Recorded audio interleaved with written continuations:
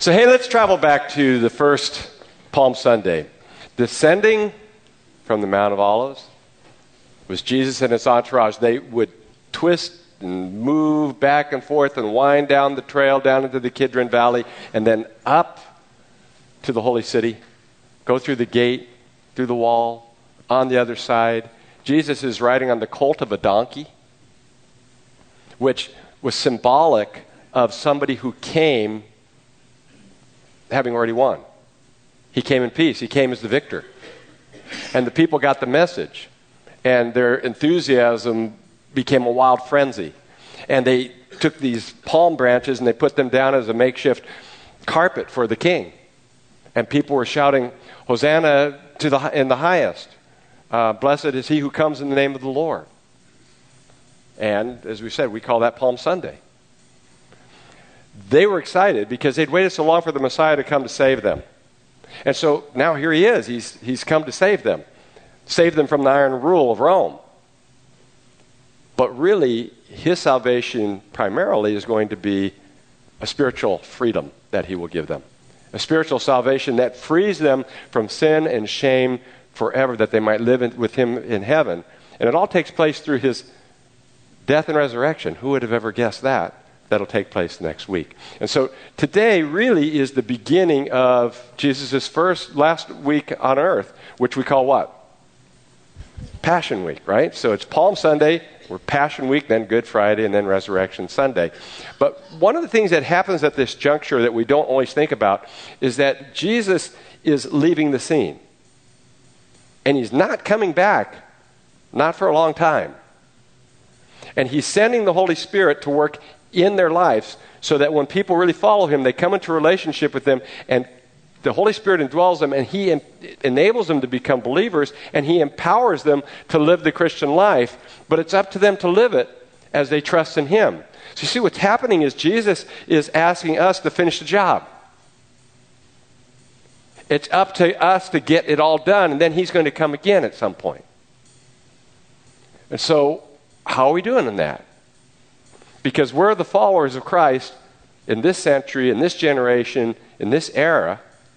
How are we doing in finishing the job that he started for us? One of the things that we've looked at that can be a good metric, sort of a measurement for us, is looking at the different values that we have at our church. So how are we doing in our personal walk with God?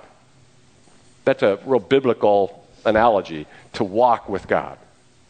Because when you walk with somebody, you listen to them, which would be Bible study. For us, primarily, we listen to God through Bible study. You talk to them primarily through prayer. And there are two other kinds of people that you're going to walk with alongside of God. And one, you'll keep in step with those that are part of the church family. And others will be those that are lost and don't yet know their way to heaven. And we need to love the family, and we need to love the lost. And today, on Palm Sunday, we're going to talk about loving the lost. Because that's our job, to love the lost. That's why Jesus came, right? He came to save the lost. He came because he loved the lost. And so how could we do less? So we're going to talk about how to love the lost. And the first thing we'll mention today is that you have to have compassion on them. There needs to be compassion that we have for the lost. Jesus said this in Matthew chapter 9, verses 37 through 38. The harvest is plentiful, but the workers are few. Ask the Lord of the harvest, therefore, to send out workers into his harvest field. Well, what would happen if the farmers and the ranchers in our area didn't follow through with the harvest?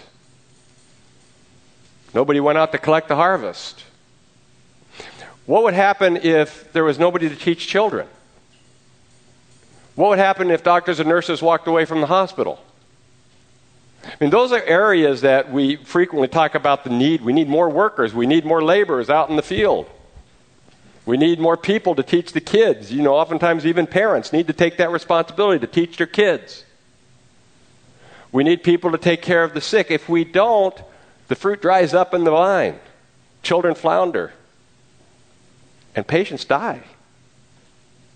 Historically, there's been another area where there's always a need for workers. And it's really more important than any of the other areas.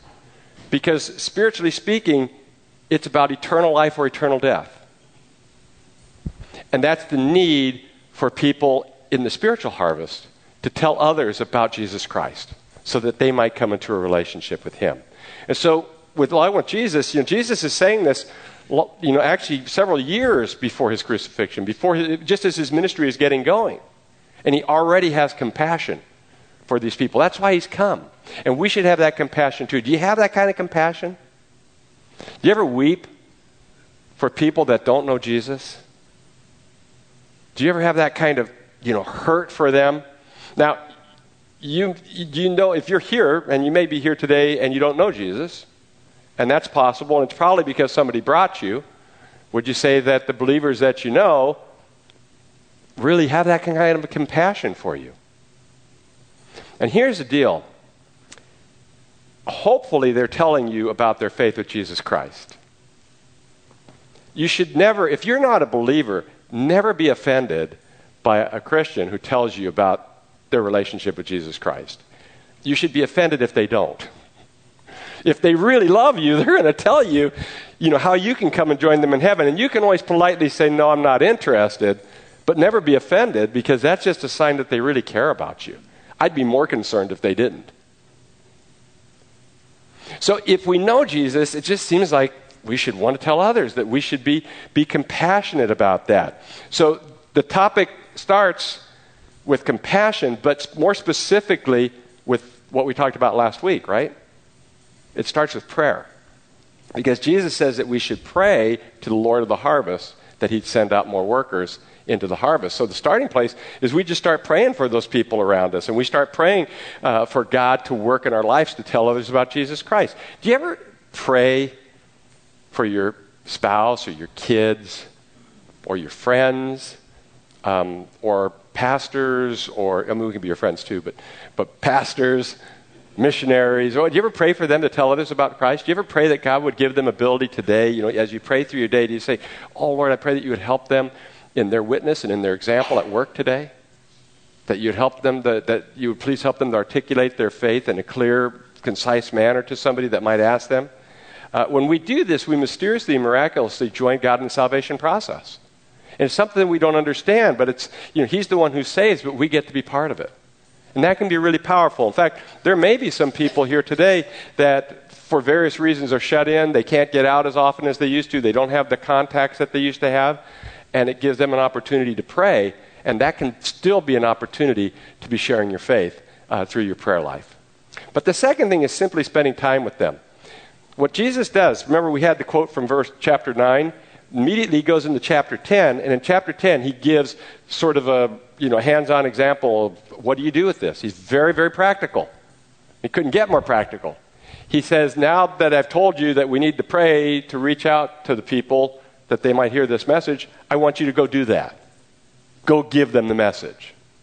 And so he sends his disciples, his 12 disciples, right after that. He says, go into the towns, go into the villages, and tell them the message I've given you. This is before the resurrection. Tell them what you know so far. Well, where do you go? Where do you stay? They didn't have hotels. They didn't have motels. They didn't have Airbnbs. Where would you stay? And this is wild. You just go up, knock on somebody's door and say, I need a place to stay tonight. And if they're hospitable, you stay with them. But Jesus adds something more. He says, tell them my message, and if they're receptive, you can stay. But if they're not, then move on to somebody who is. But there's something further that he tells them. He tells them not to go to people, but he tells them to go to oikons. And we've talked about this a lot, and it's important to grasp because this is so much a part of evangelism from Jesus' perspective, is you go to an oikon, which in Greek is a household. So a household would be made up of, it could be made up of 15 people, because you had mom and dad, but you didn't have just a nuclear family. You have mom and dad and the kids, but then they'd have more kids than we usually have. And then oftentimes grandma and grandpa, and maybe an aunt and uncle, and maybe some friends, and if you're wealthy, some servants. And so hang out with those people, and they'll keep you busy for a while. And if they're receptive, just minister to those people. Build relationships with them. Get to know them. We may be coming back through here again sometime. And that's how you do ministry. You build relationships with people. And so I want you, to think about who are the people that would be in your oikos today. Now, obviously, it's not to say that you only minister to people in this kind of a setting, in the household, because Jesus will also say that we're to love our neighbor. And from the ancient world's perspective, your neighbor is the person in closest proximity to you. So it's anybody that comes across your path. And there's going to be people that God puts on your mind that and on your heart that you want to pray about. And they may not even live in the community. Maybe a celebrity on television. And if God puts that on your mind, then certainly you pray for that person. Maybe there will be an opportunity at some point to interact with them. And maybe even a relative far away that you maybe will talk to on the phone at some point. But primarily, the people that we most come into contact with are our oikos today. Realistically, you've probably got about 8 to 15 people that you have a fairly close relationship with. People that you see every day.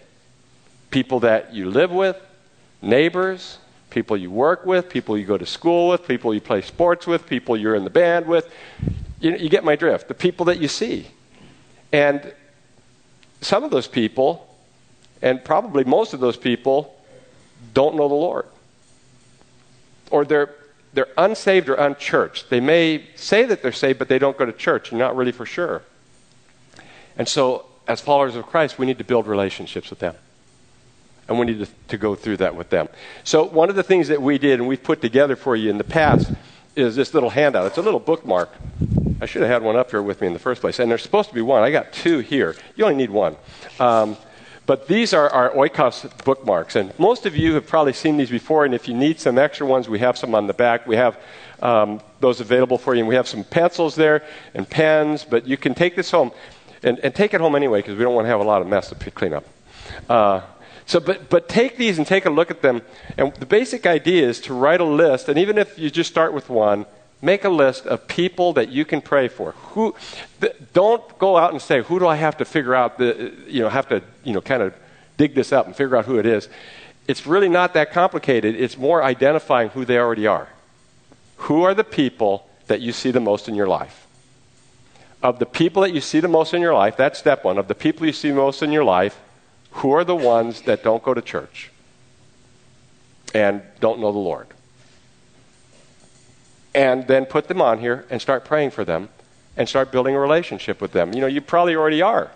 But just being more conscious of it and praying for them to come to know the Lord is something we really want to encourage you to do today. A lot of this is just spending time with them. Jesus would eat meals with people. And that's where you do most of your talking, right? It's meals. So spending time eating meals with them, hanging out, talking over the fence. I've had some good neighbors and friends over the years. We'd talk over the fence about the boss and what the boss was having us do. I'm not going to say who the boss was, as we did work around the yard. And, you'll have these different relationships that you'll build with people. And so just build those relationships. Hang out. Have meals. Have them over. Play games. Help each other in the yard. Visit them when they're sick. Pray for them. Tell them that you're praying for them. And do everything for them that you would want them to do for you. Do everything for them that Jesus would do for them. And understand that you basically are Jesus to them. For many of them, they've never read a Bible or even been to a church. They know very little. And so you're the example of what Jesus is supposed to be to them. Although, of course, we're imperfect, but we try to be as best an example as we can be. Now, notice, we haven't said anything about sharing your faith yet. And St. Francis of Assisi once said, share Christ and sometimes use words. That can be a cop-out, but at the same point, a lot of this is just being an example. And as people get to know that you know Jesus, they're watching your life and you're being an example by the way that you care for them. There's no brownie points involved in this. It's just you do it because you love them. And, there are going to be times that people are not receptive, like Jesus said, and you're going to concentrate more on people that are receptive, but you still just keep loving people because you never know if it's your household. They're still in your life. You just keep spending time with them. I've had friends. I have some good friends still I've had for like 30 years that I've continued to share Christ with. There are times we talk about it, times we don't. But they know where I am, and I'm still praying for them. And I've seen people turn to the Lord after many years. So you just never know what's going to happen. So, you spend time with people and you invite them over to your house and you invite them to church. And some of you have been really good at that. Give you a basic idea. But that's the basic core of what we do, is build those relationships and invite people to church and invite people to know Jesus. The second thing is to swap stories with them. One of the things I most enjoy is swapping stories with people, telling about my life and learning about their life. I've never met a person that wasn't interesting. Once you start digging in, people have some interesting things to tell you. I don't know if you guys know this, but Carrie and I have taken, we have our house out on the river, and to supplement that, and get some work done around the house and stuff, we actually have turned it into an Airbnb. So we use it, and we're going to, you can come and talk to my wife afterwards, and it's, if you guys want to get away for the weekend, make a little bit extra money here. No. I told my mother-in-law, said she wanted to come visit, and I said, yeah, well, we'll set you up, I told her how much it costs and all. So this is better than the mother-in-law unit, she has to pay you. So we have this Airbnb, and people come and visit us from Russia, from Israel, from Germany, and Modesto. But we have people come from all over, and they're really interesting. We've had some great conversations and opportunities to meet them and share with them. Yesterday, we had after all this time, we had our first two sisters in Christ. They're in their mid-20s.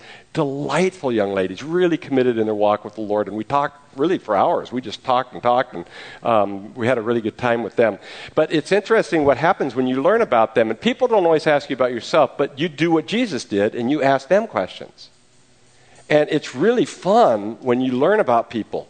You ask them, well, where are you from? And, what do you do for a living? Tell me a little bit about your heritage. Tell me about your mom and dad. Tell me about your husband or wife, your children.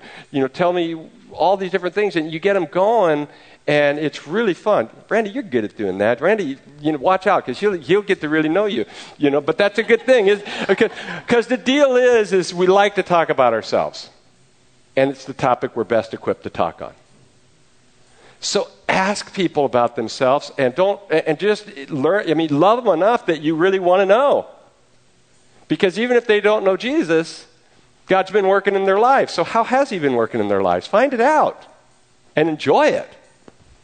And hopefully at some point they'll ask you about yours. And usually as you get to know somebody, they eventually will. And then you've got to be prepared to tell them about your story. And the Bible talks a lot about that.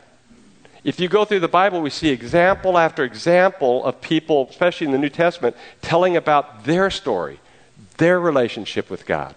And Paul does it the most. Several times we have what's technically called a testimony. It's basically a story that Paul tells about his life and how he came into a relationship with Jesus. I'd encourage you to go home. And we actually talked about this, I think, just last year. I think Clifton went through this on Acts chapter 26. But go home and look at Acts 26. And when you get home, look at Acts 26 and just read it. And look at it and look at how he has an outline to it. He tells us honestly what his life was like before he came to know Jesus. He tells us how he came to know Jesus. And then he tells us what happened after he came to know Jesus. We should all be able to do the same thing. And guess what? This is the hard part. He does it with brevity. Like 5 minutes. Because 3 to 5 minutes is about all you're going to get. And then people don't want to hear anymore. But if you can get that 3 to 5 minutes in, often they'll ask you follow-up questions. And you can go for some time talking.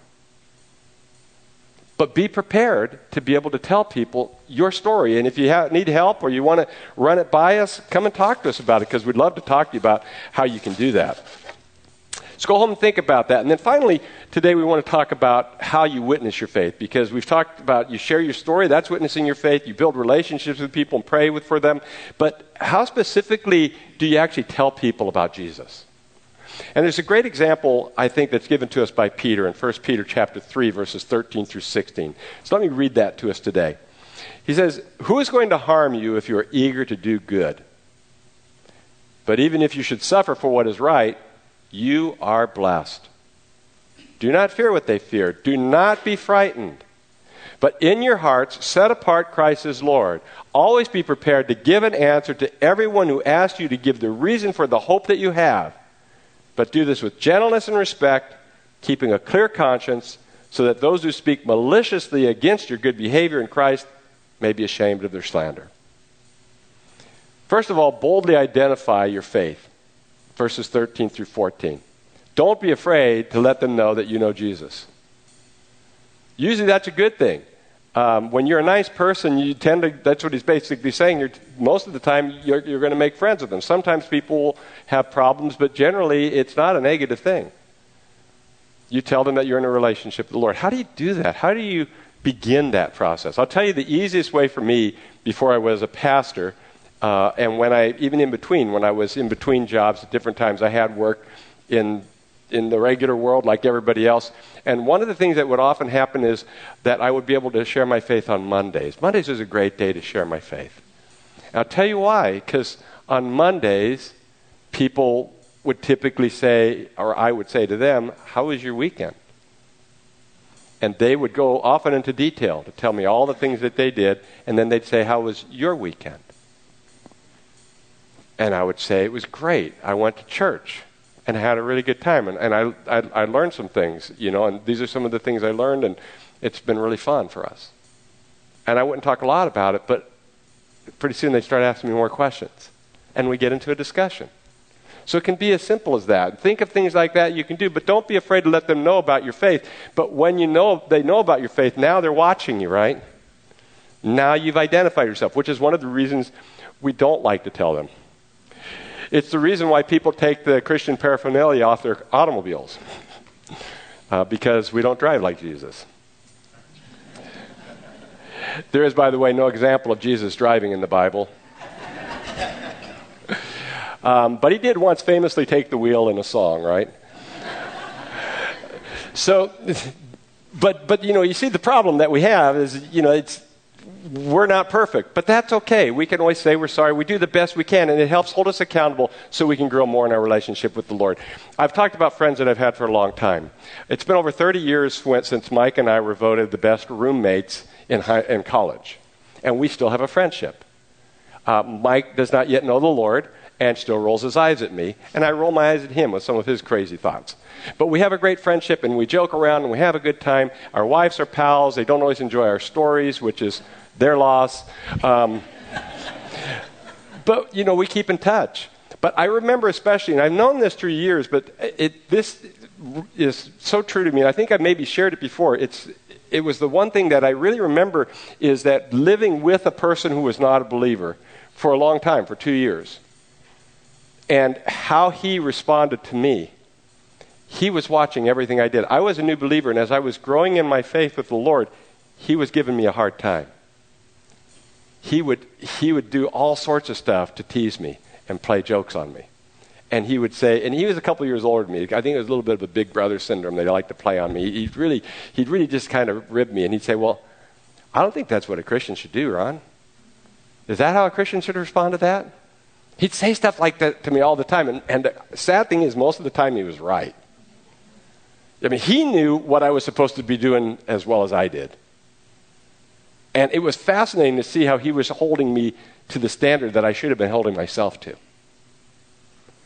And it helped me see that that's true with other people in life. And I would say through the years, it's pretty consistent. It's just that he was telling me more.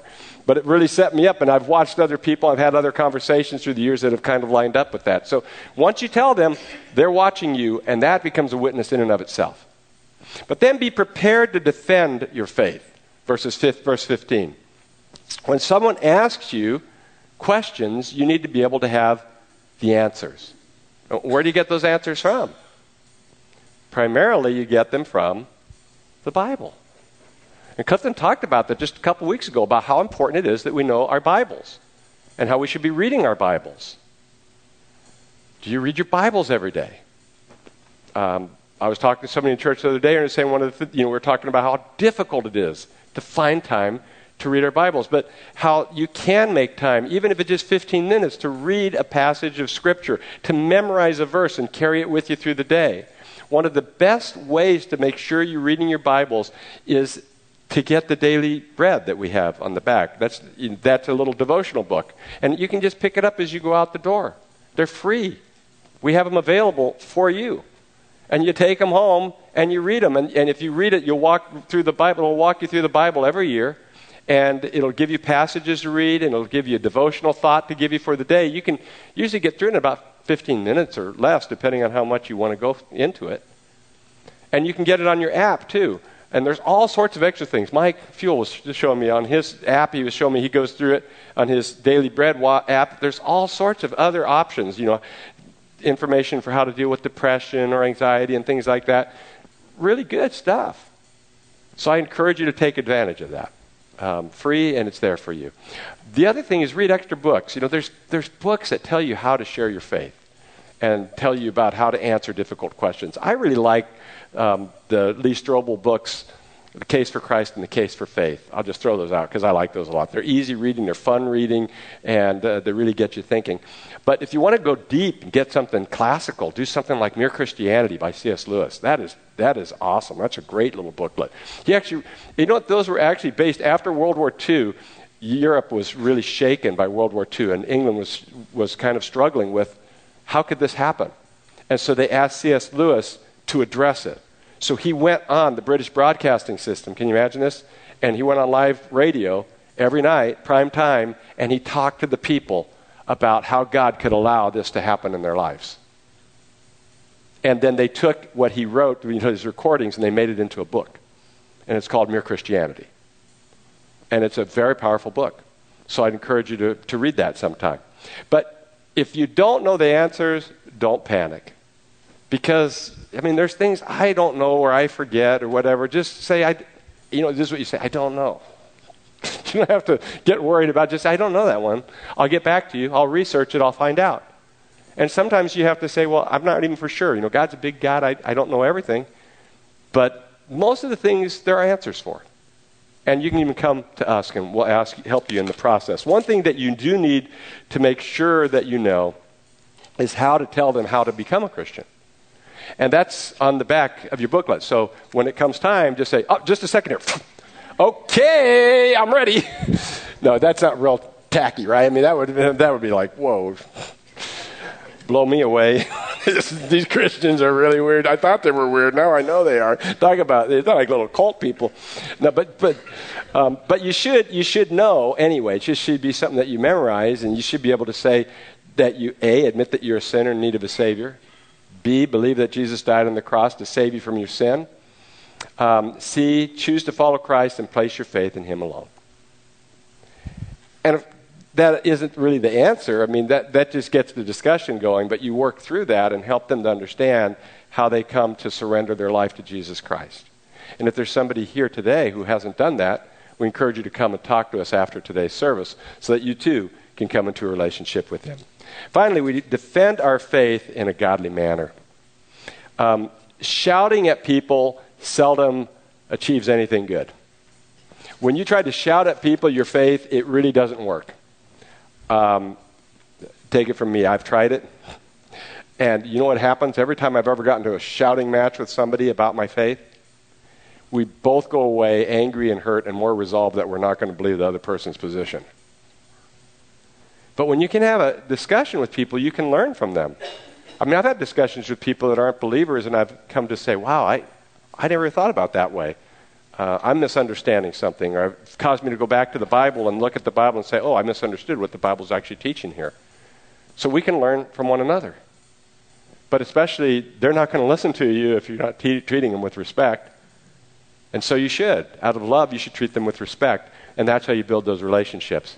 Cheryl and Carol, can you believe this? Cheryl and Carol went to college together at the illustrious San Jose State University.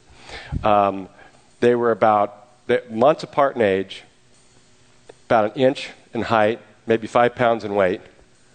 Both brunettes. Both, I think, had sisters. One grew up in East San Jose and the other one in West San Jose. One is my wife, Carrie. And these two gals decided they wanted to be teachers, and they met each other at student orientation. And my wife, and if you know my wife, this won't surprise you, she went into detail to find out how she could turn a 5-year degree into 4 and discovered she could do it through electives and talked to her counselor and worked it out. And she told Cheryl, and they decided to do it together. And so they paced themselves through and took, I think, every class together, unless maybe 1 or 2. They took, every class together. So they lived life together. They went to school together. They walked to classes together. They walked back. They talked. They laughed. They cried. They, studied together. They shared information about boyfriends together. That wasn't always so great. But I got into the picture as one of the boyfriends, and Cheryl became part of our life.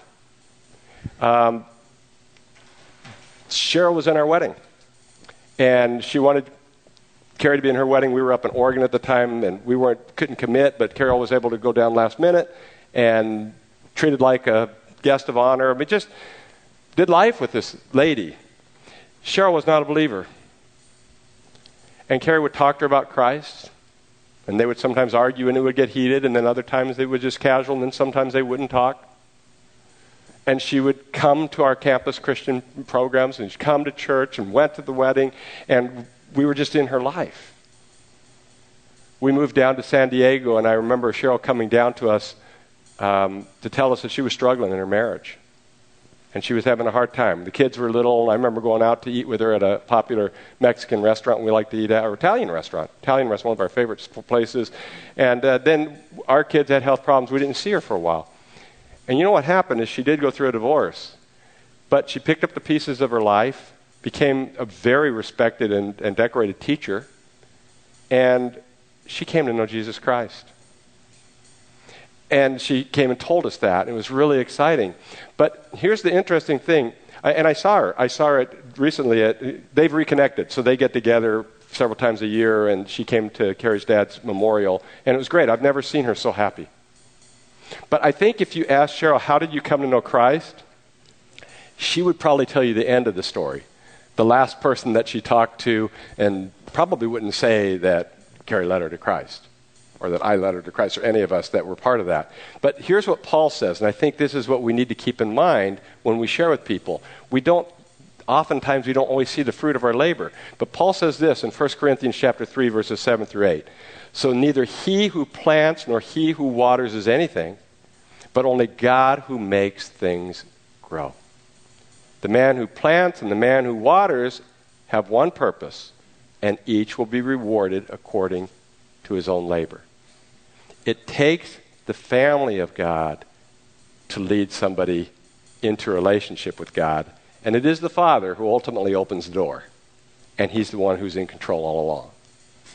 And so our job is not to see people, and certainly not to make people become Christians like some of the old kings used to do. A lot of people became Christians when they held out their sword and said, "Come to know the Lord now," right? That's not what we do. That's proselytism.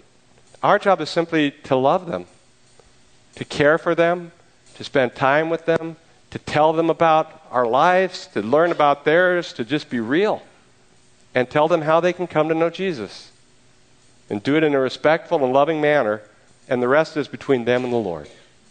And oftentimes, and you think of your life, most of you came to know the Lord not because of an encounter, one-time encounter with one person or a one-time message, but it was a multiple, God hitting you from all fronts. He team tackles, and he's working in a lot of different people's lives around you until he gets you to that point where you're ready. So how are you doing? Each week we look at our core of discipleship and we say, where are you at on your journey? We say that there's 4 different people in life, and of those 4 different people in life, the 4 different places that we can be in life, where are you at in terms of these values? So if we were to say, where are you at in terms of loving the lost? First you have to ask, are you a believer? If you're an unbeliever, then you're lost, and our prayer for you is that you would come to become a believer. That's between you again and the Lord, but we're sharing that with you because we love you. Paul said this, he said, I wish that, aside from the chains that I have on me, because he was in prison at the time he shared his testimony, I wish you could all have what I have. And we wish it all could have what we have. If you're a believer, have you ever shared your faith? If you're a growing believer, you should be regularly sharing your faith as a part of your life.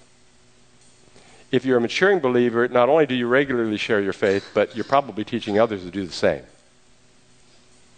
So that's, really where we want to go. Now, we've talked about the different things that we've done in our church, and I think it's exciting. We started our prayer ministry. I really feel good about our church in prayer. I already felt good about our church in prayer. We've prayed a lot in this church, but it's been exciting to see us grow in prayer. And I think we have a prayer initiative going. In fact, today we're going to have both Randy Carter and Meg Cole will be over here. I think we're just going to have you over here to start, and we'll see how that works, over by that beautiful silver door over here. And if you want to talk, if you want to pray, they'll be there to pray for you right after church. Encourage you to put in prayer requests and know that we are praying in small groups and we are praying in our prayer team, and I think prayer is really growing in our church. Bible study, we've got most people, or at least a large number of people, are in Bible studies, and we're encouraging you to study your Bibles.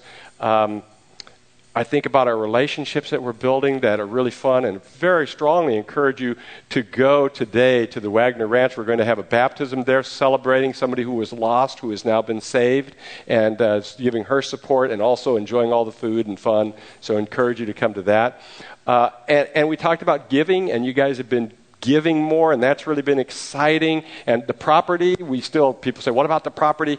We put in an offer, and they were responsive. Dan will just say they're responsive. It's positive. At this point, it's positive, but it's a long road to go. But it sounds like we're dealing with them. And Sean, you guys felt good about it. They felt very good about the first meeting. So that's good. But here's the deal. What if we had a cathedral like they have in London?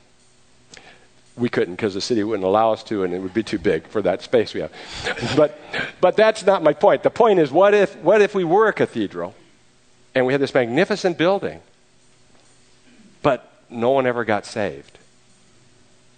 That's what that song Eleanor Rigby is about. You ever listen to that song? The old Beatles song. Father Mackenzie does the funeral for Eleanor Rigby, and no one got saved. And it's just tragic. How tragic that would be. Practically speaking, I think you could say salvation is the most important part of our Christian life, because without it, we don't even start. It's just futility and death. So it's so important that we know Christ, but also that others come to know him. Giving you a lot of application opportunities today, and people I know often want to say, well, what can I do with this? So is there one thing? And you pick maybe one thing that you can do, but if nothing else, this is the main thing I want you to do. There's one thing I want you to do for sure today. Okay? We've talked a lot over the last couple of years about those of you that have come regularly and been part of our church know how important it is that we don't do a lot of marketing. We don't do a lot of the pizzazz, all the bells and whistles. We basically reach out to people, through you. You're our emissaries.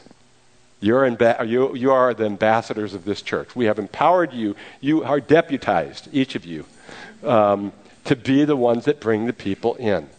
So you have your list.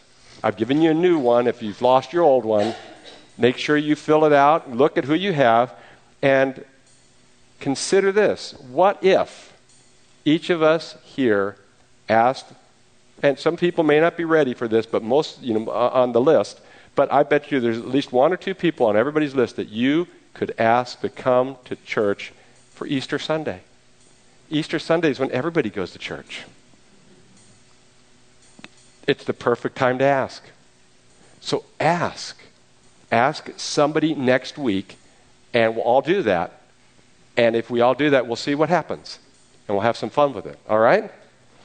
Okay, please join me with a word of prayer. Father, thank you so much for the things we've been able to talk about today. And it's exciting when we think about just some of these stories. I think of Cheryl and the transformation in her life. It's just so exciting, so touching to see her just really a new person, the smile on her face. And Lord, I pray for us that each of us would be faithful, knowing that we can't make a person come to know Christ. That's what you do. That's between them and you. But we have the incredible privilege to tell others, even as others once told us. Lord, please, I pray that you would find each person here faithful, that we would all follow through and tell others about Jesus this week.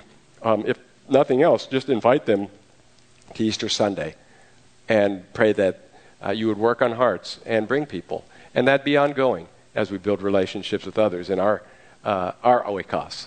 And pray, Lord, too, of course, if anybody doesn't know you, that they would come and talk to us, and this would be the day they'd surrender their lives to Christ. In Jesus' name we pray. Amen.